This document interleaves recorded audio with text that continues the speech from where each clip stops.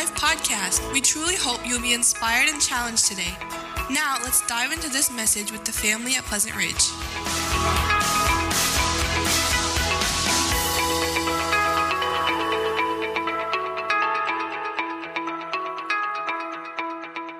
All right, we're going to be here, picking back up here in Colossians chapter number 4.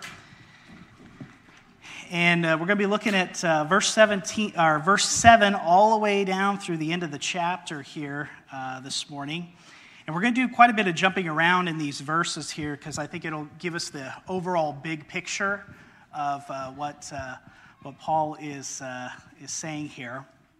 And you know, it's quite common for us to read things at the end of some of these letters, or even when you kind of get into some of the genealogies and things like that, to kind of just skim over that kind of stuff, primarily because it might be about people that we know little or really nothing about.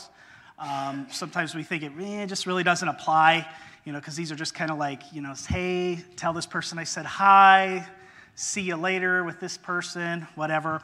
But there's actually some really good stuff here. Some good reminders for us as believers about the importance of the body of Christ.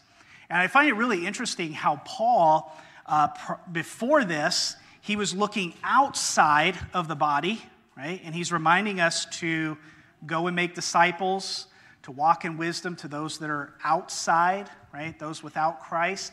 And then he turns his focus inside the body of Christ, and he starts making mention of some of these people here that we're going to look at. And there's some reminders here about how we as believers need to be functioning together as the body of Christ, serving one another by using our spiritual gifts. Now, looking forward, after we finish up Colossians, we're going to be working through some of those spiritual gift things that we had talked about, we the elders had talked about.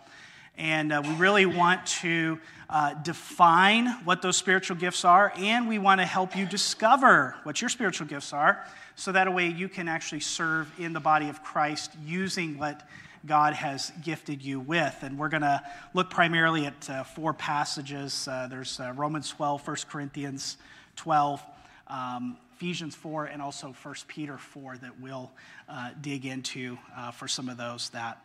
But our passage this morning is really going to help us see these normal individuals that were part of the body of Christ and how they were used within the body.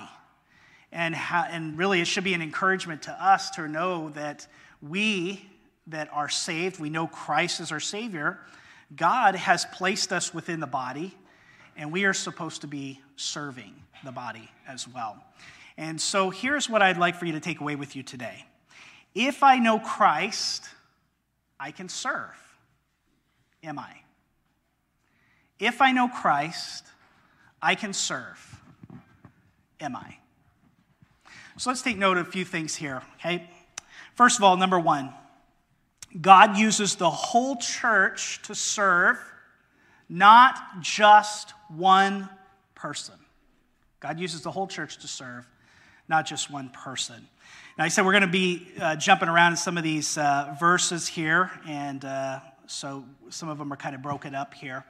And often I think when we think of the church, we tend to think that everything that is done in the church is usually done by one individual or one person that is in charge, or a person that is basically tasked to do everything.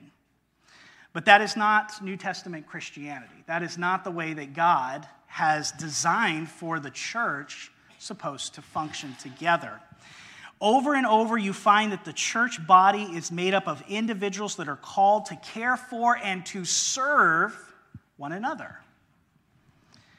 And I believe within the context here, as we look at this, Paul is talking about serving within the context of the local church, the body of Christ, because he's talking directly to this church at Colossae, and he's saying, look, you guys are supposed to serve one another here, and that's what you should be doing.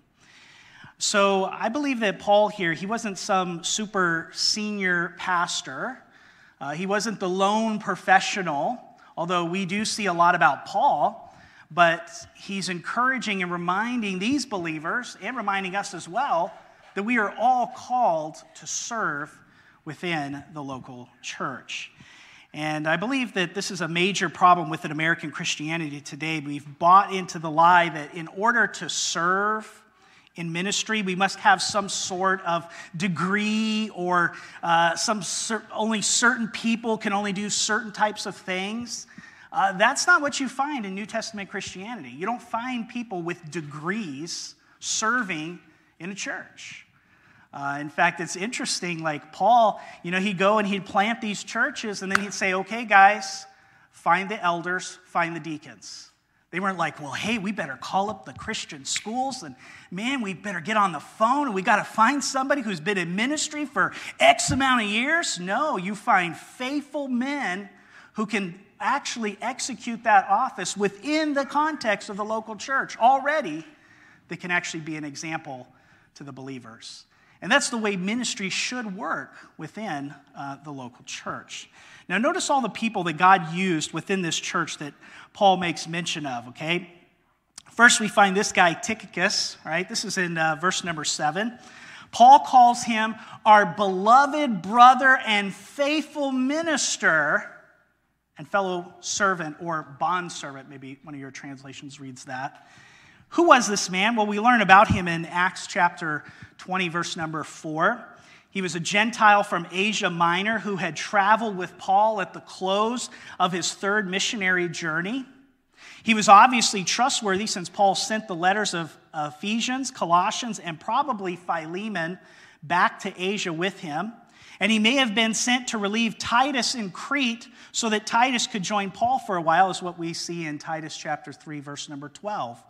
Later, as Paul faced the end of his life in prison in Rome, he sent Tychicus to Ephesus in Rome, and he took over for Timothy so that Timothy could leave to join Paul, as what we see in 2 Timothy 4:12 and also 2 Timothy 4:21.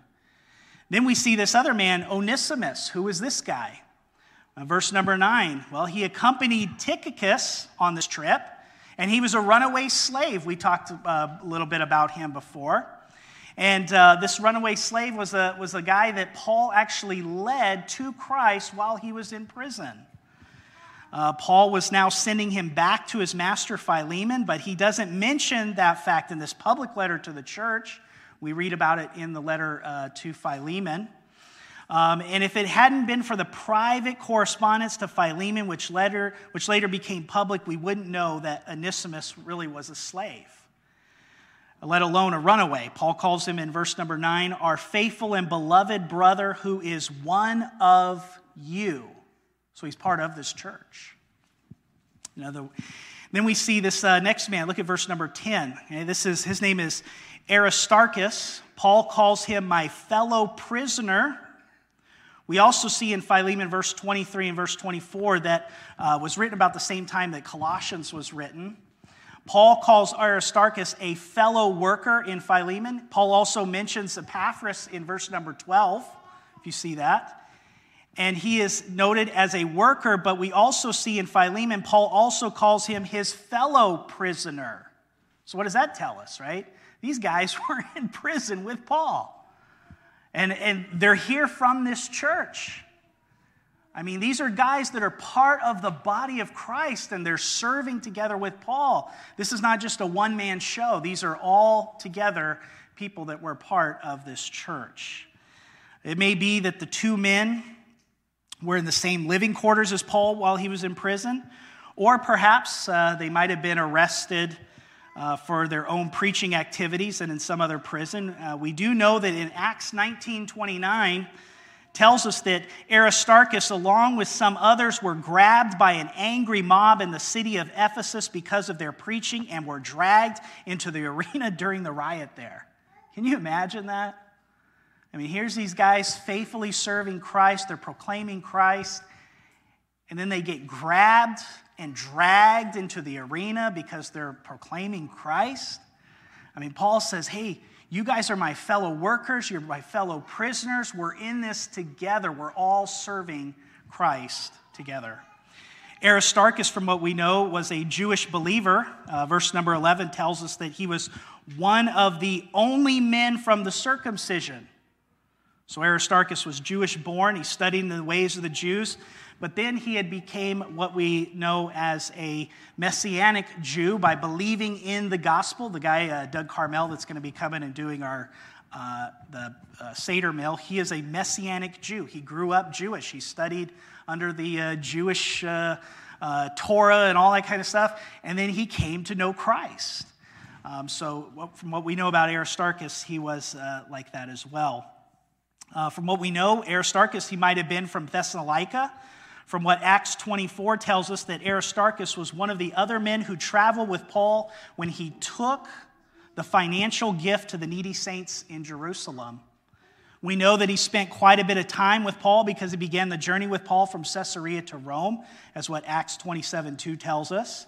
And so he may have gone through the shipwreck even with Paul when Paul was in that shipwreck. Then we see this other guy. His name is Mark. Look at verse number 10. We learn about him that he was a cousin of Barnabas. And it's surprising but encouraging to see him on Paul's team here. You say, why? Well, in Acts chapter 13, it records for us a very interesting that happened between Paul and Barnabas. Mark was really part of that dynamic duo. So you had Paul and you had Barnabas, and they're going out, they're proclaiming Christ, and Mark is kind of tagging along with that. Well, what ends up happening is Mark ends up deserting. He doesn't do what he's supposed to be doing. And Paul is like, that's it. I'm done with this guy. I am not going to put up with his nonsense. And he's like, I'm not taking him with me. But Barnabas is like, come on, Paul, please, come on. Let's just take him, all right? Let's just look past this. Let's go on. And Paul's like, no. And the Bible records for us that there was a sharp division between Paul and Barnabas. Barnabas ends up taking Mark with him, and Paul then ends up taking Timothy. But then later on, we find here Paul now actually talking again about Mark. And listen to what he has to say about Mark. He tells them this. He says, Mark, the cousin of Barnabas, and he says that he is useful. He's useful to me. So it's really interesting that we see that. Paul here, 12 years later, tells the Colossians to welcome Mark without reservation. Then we have this other man now, Jesus, called Justus in verse number 11. What's written here is all we know about him. He was a Jew from Paul, whom Paul calls a fellow worker for the kingdom of God. And along with the other two Jews, Mark and Aristarchus, Paul says that Jesus, Justus here, had been an encouragement to him. Then we see this man by the name of Epaphras, verse number 12.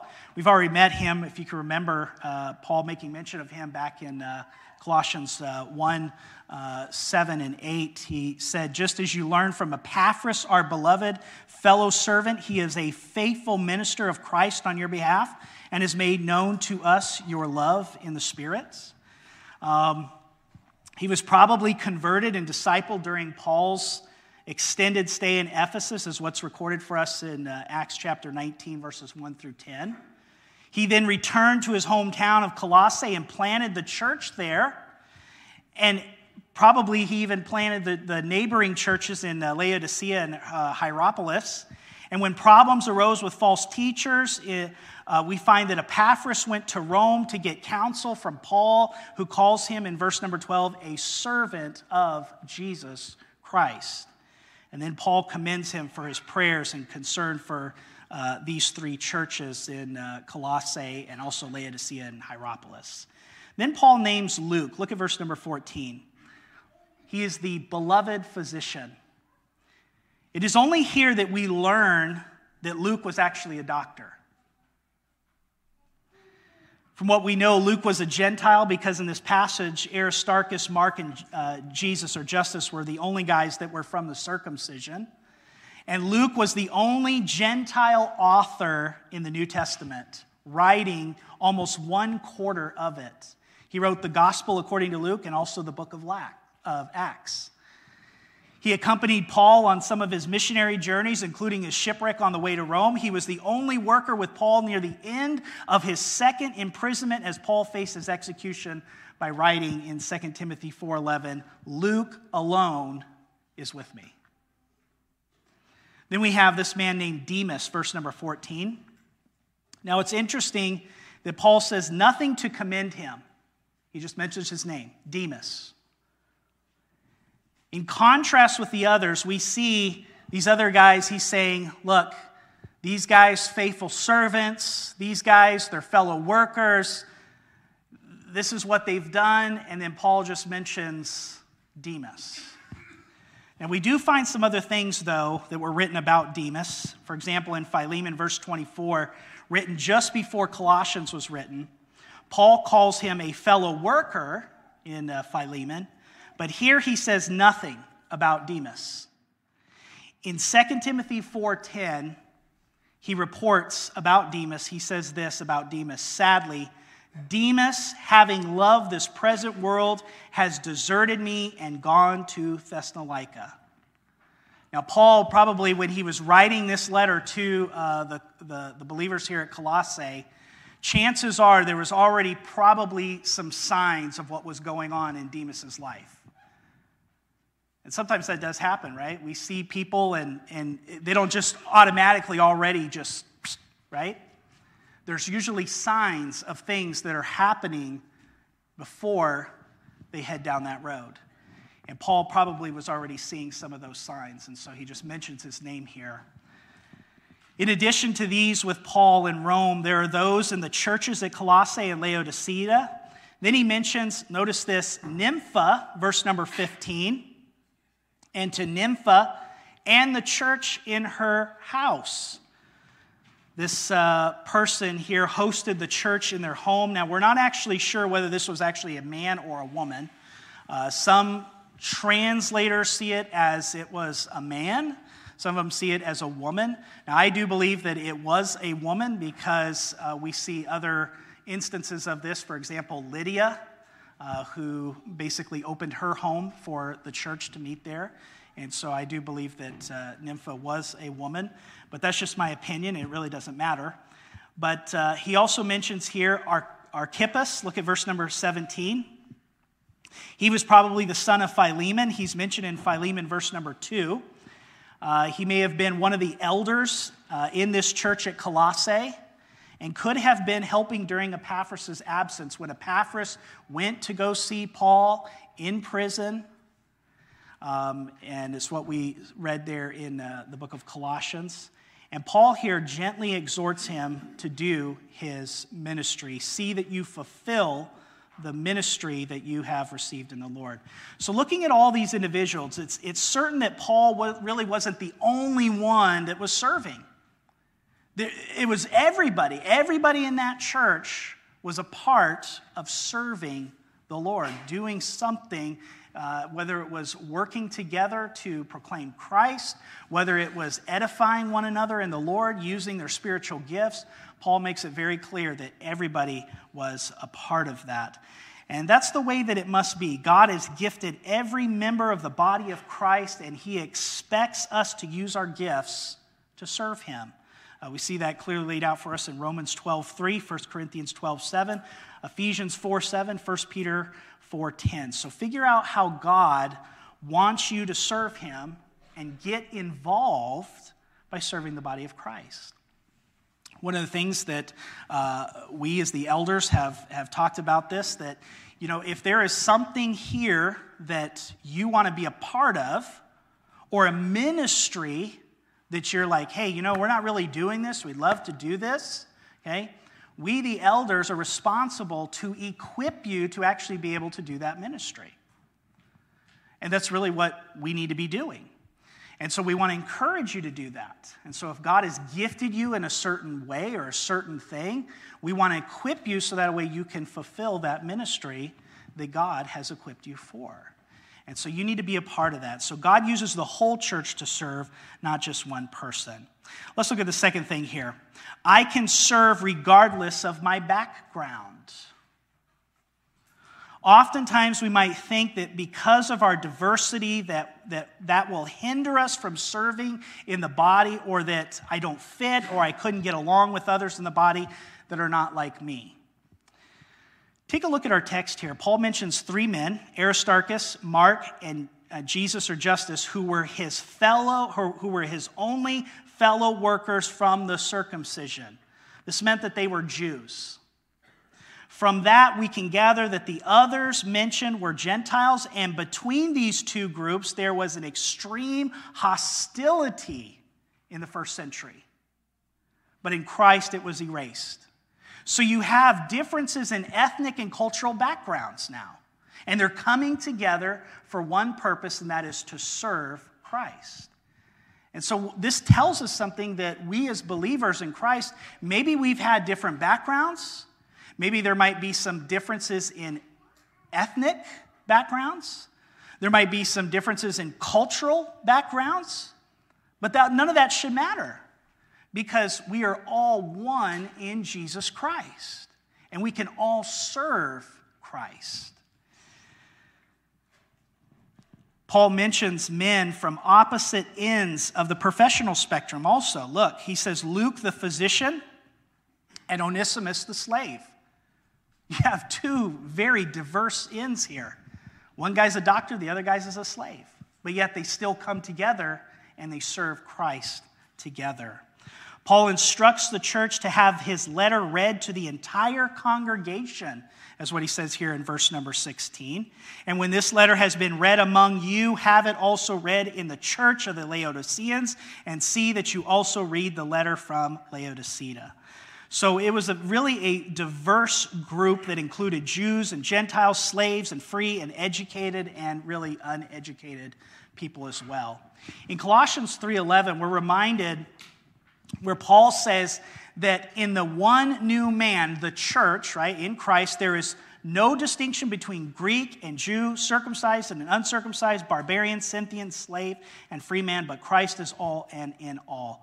You see, part of the glory of the church is that it is made up of these different types of individuals and peoples from all kinds of different parts of the backgrounds. And yet God has brought all of them together in Christ so that way we can serve. And that's all done because of the gospel.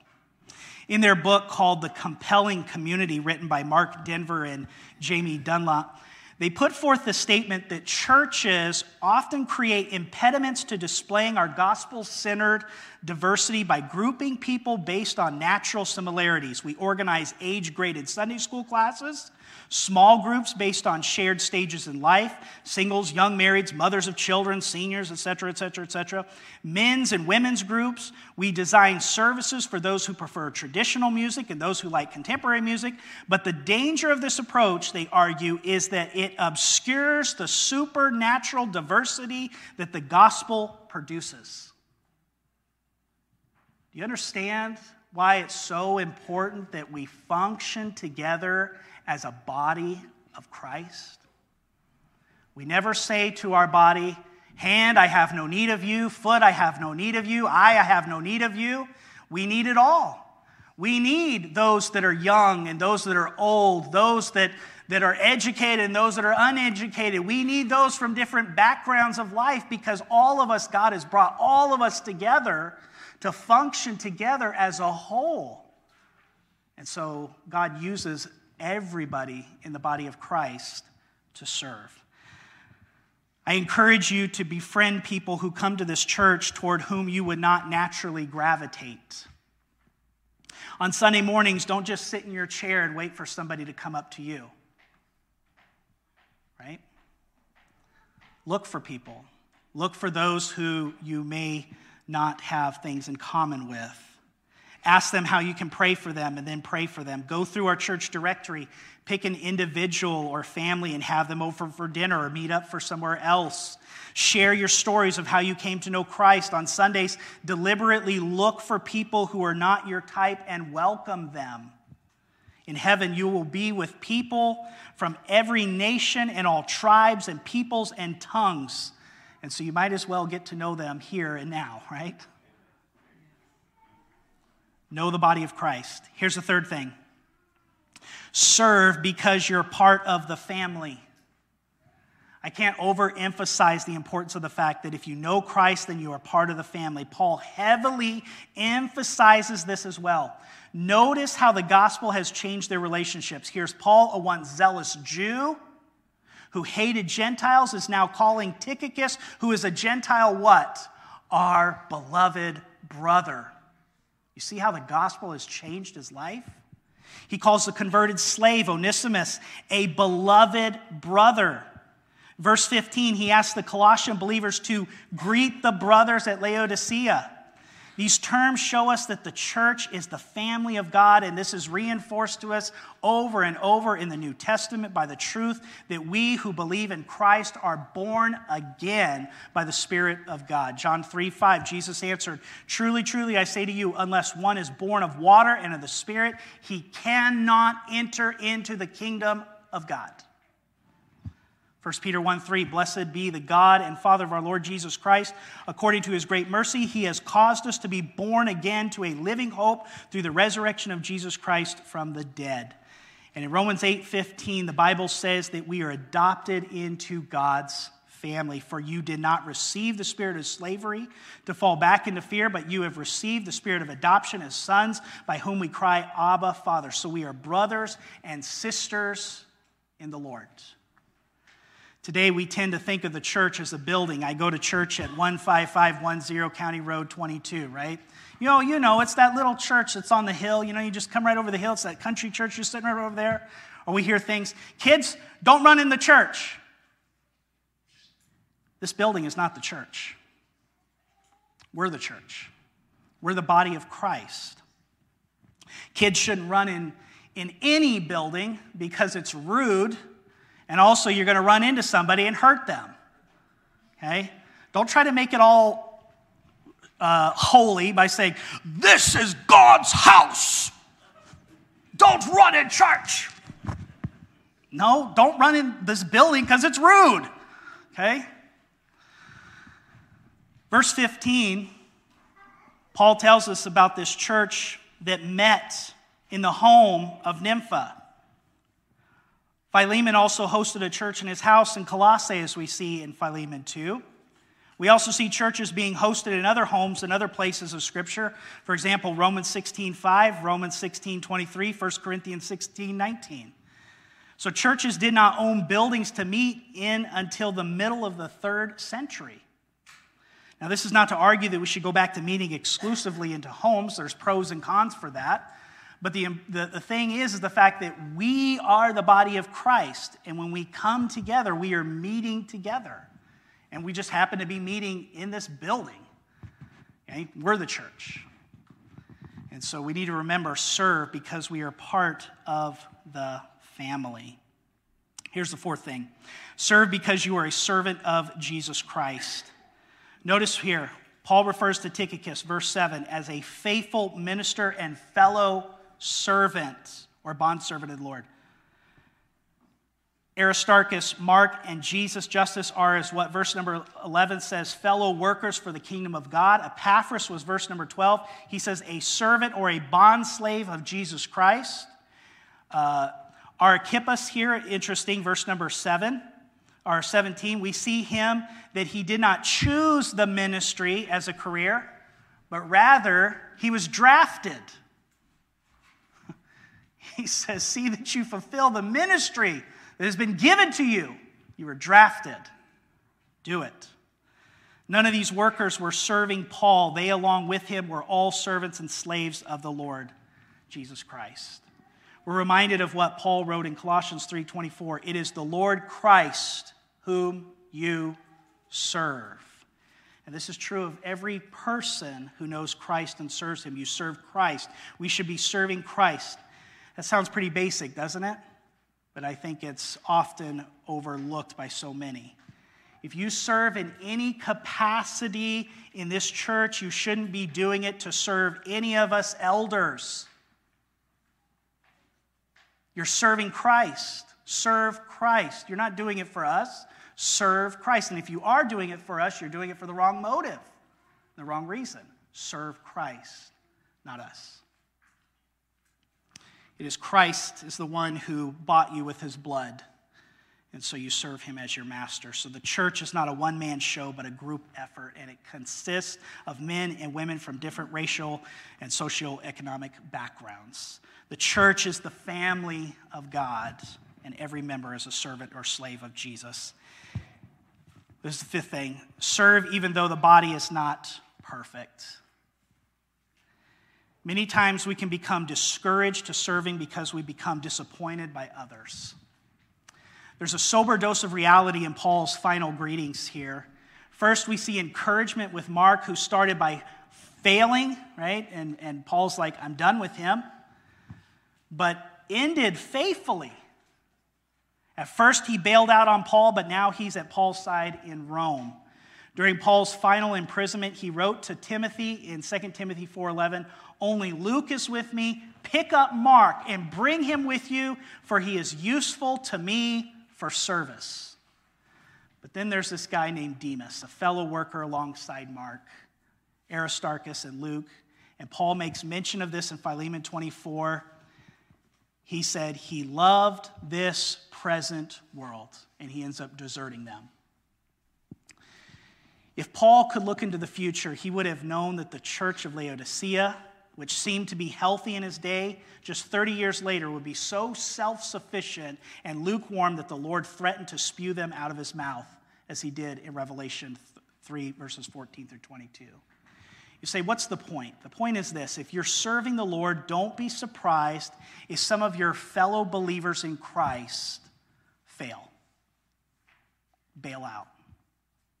Do something wrong to hurt you. Don't be surprised by that. It happened to Paul. And that is where you got to keep your eyes on Christ, not men. You're serving Christ, not men. And so serve even though the body is not perfect. You must keep your eyes on Christ, not people. Remember that the church is not perfect yet. It's not. It's made up of sinners. And we do things, we act like toddlers, don't we? He hit me. He said this about me. I'm going to go tell. Right? We're like little toddlers running around here. Grow up, mature, right? That's what we need to do. And know that the body of Christ is maturing and it's growing up in the Lord. If I can remind you what Ephesians 5:25 through 27 says, it says, Christ loved the church and gave himself up for her, that he might sanctify her, having cleansed her by the washing of water with the word, so that he might present the church to himself in splendor, without spot or wrinkle or any such thing, that she might be holy and without blemish. Our Lord Jesus Christ is sanctifying the church through the water of the word, through the washing of the word of God. And he's maturing us and he's sanctifying us, so that in one day we might be presented to him in splendor, without spot or wrinkle, just like a bride coming down, getting ready to be married. So the church is not perfect yet. And so you need to continue to serve, even though you might see some imperfections. Let's pray together.